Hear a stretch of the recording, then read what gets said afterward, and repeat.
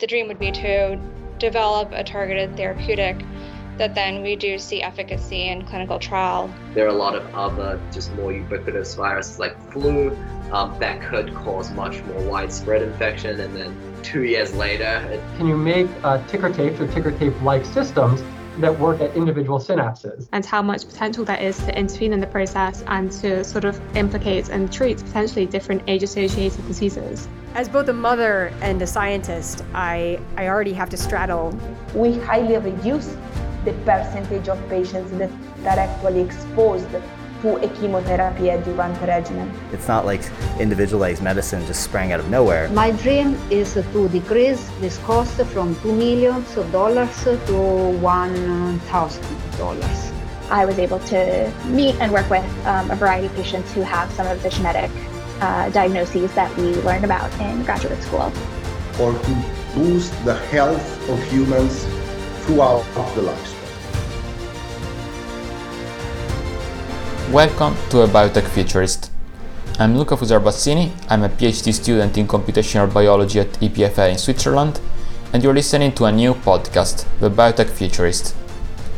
The Biotech Futurist aims to bring to the general public inspiration, general knowledge and trust in emerging research in the biomedical disciplines.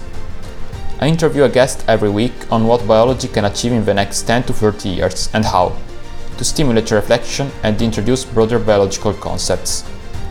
This first season will be running for around 10 to 15 weeks. Some topics the podcast will try to discuss include CRISPR therapeutics, rare diseases, interventional genomics, machine learning in biology, omics, cellular recording, liquid biopsy, oncology and longevity. The Biotech Futurist aims to foster deep understanding and discussion about exciting hot topics in biotech at the intersection with artificial intelligence, but I want to say from the beginning that it is by no means rigorous in teaching the subject. And for the sake of outreach, sometimes we need generalizations that, of course, simplify the reality of the science behind what we're discussing.